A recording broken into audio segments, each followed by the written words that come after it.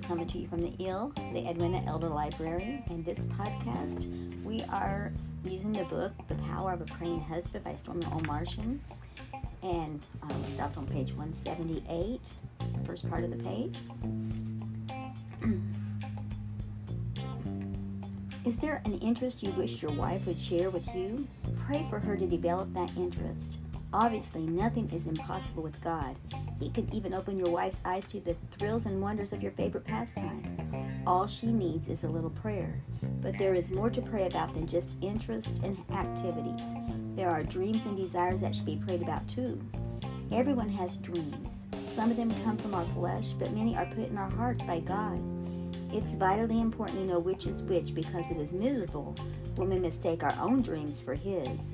When we pursue our own dreams and make idols out of them, we become unfulfilled.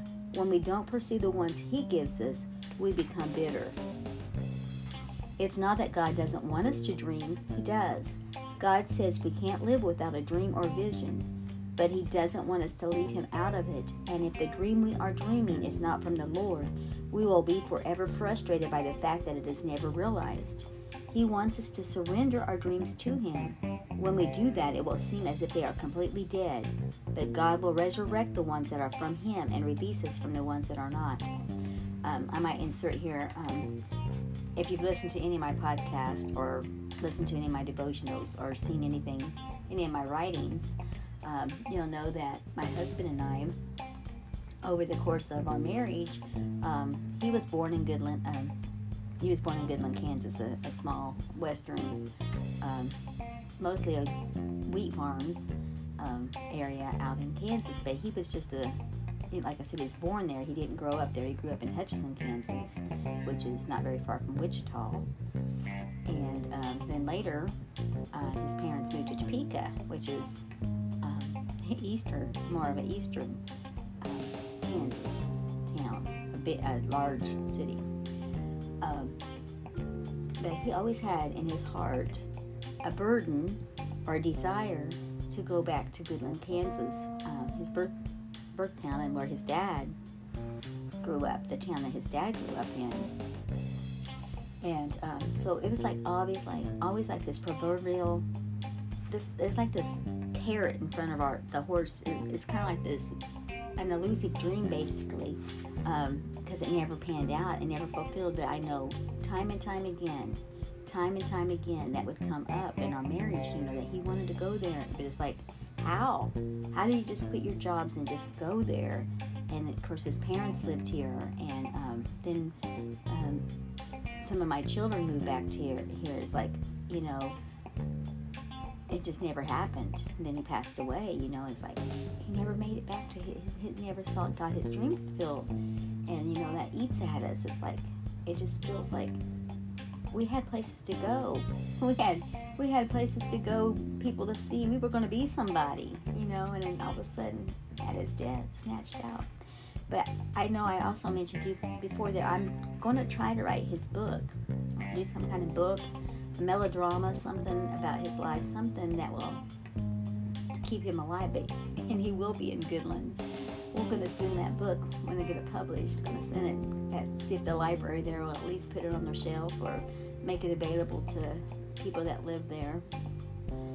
His aunt, his last living aunt, on his dad's sister, Dolores, she just passed away last year in 2022, and I didn't get to go to the funeral, and I always felt like, I needed to go, but it's like I should have had his book written and took it to his relatives when more were gathered together. Of course, I am connected to several on Facebook, and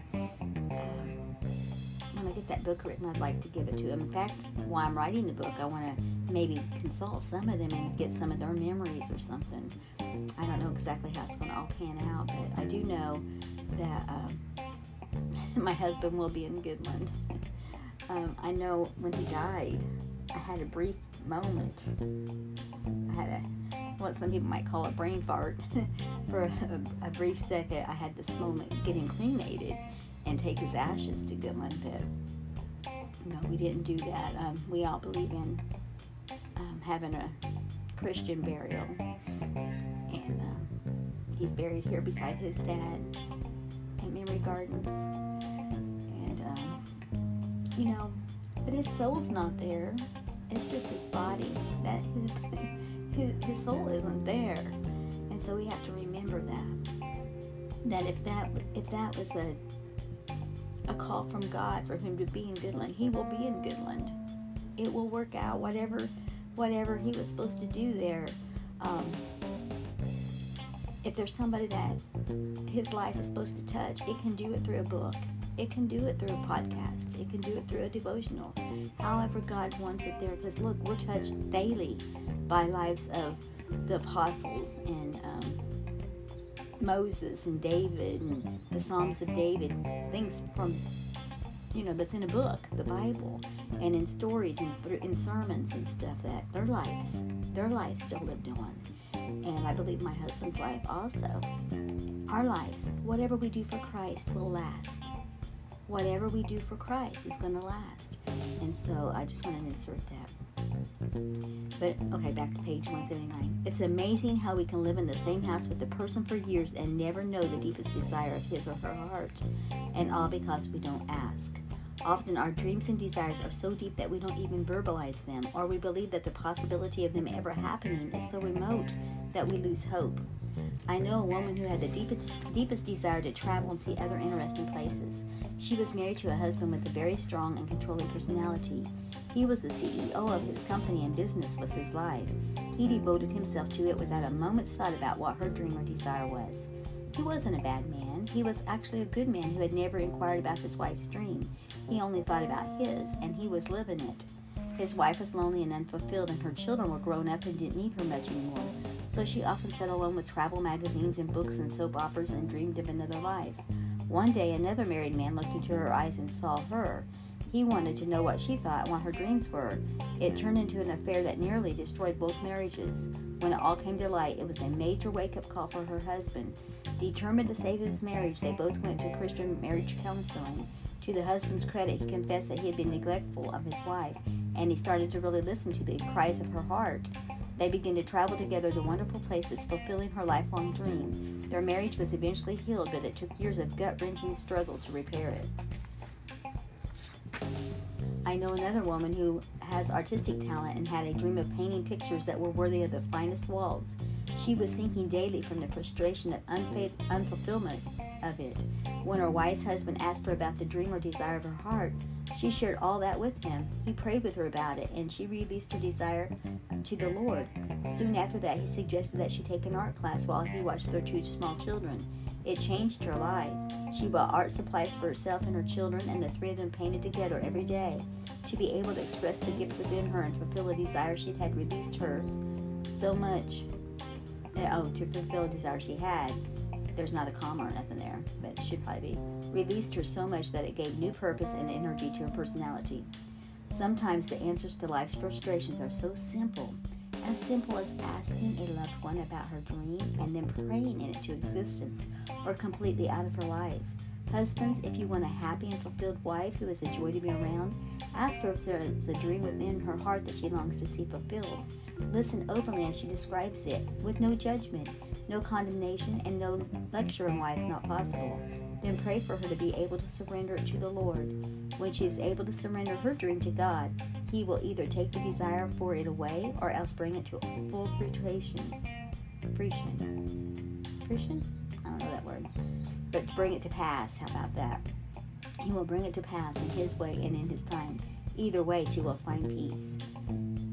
If the dream your wife shares with you is of the Lord and He opens the door, encourage her to walk through it. If her dream is not of God, He will use your prayers to release her into something far better and more rewarding, and the rewards of a released wife are the ones you will thank me for later on. Thank God for, right?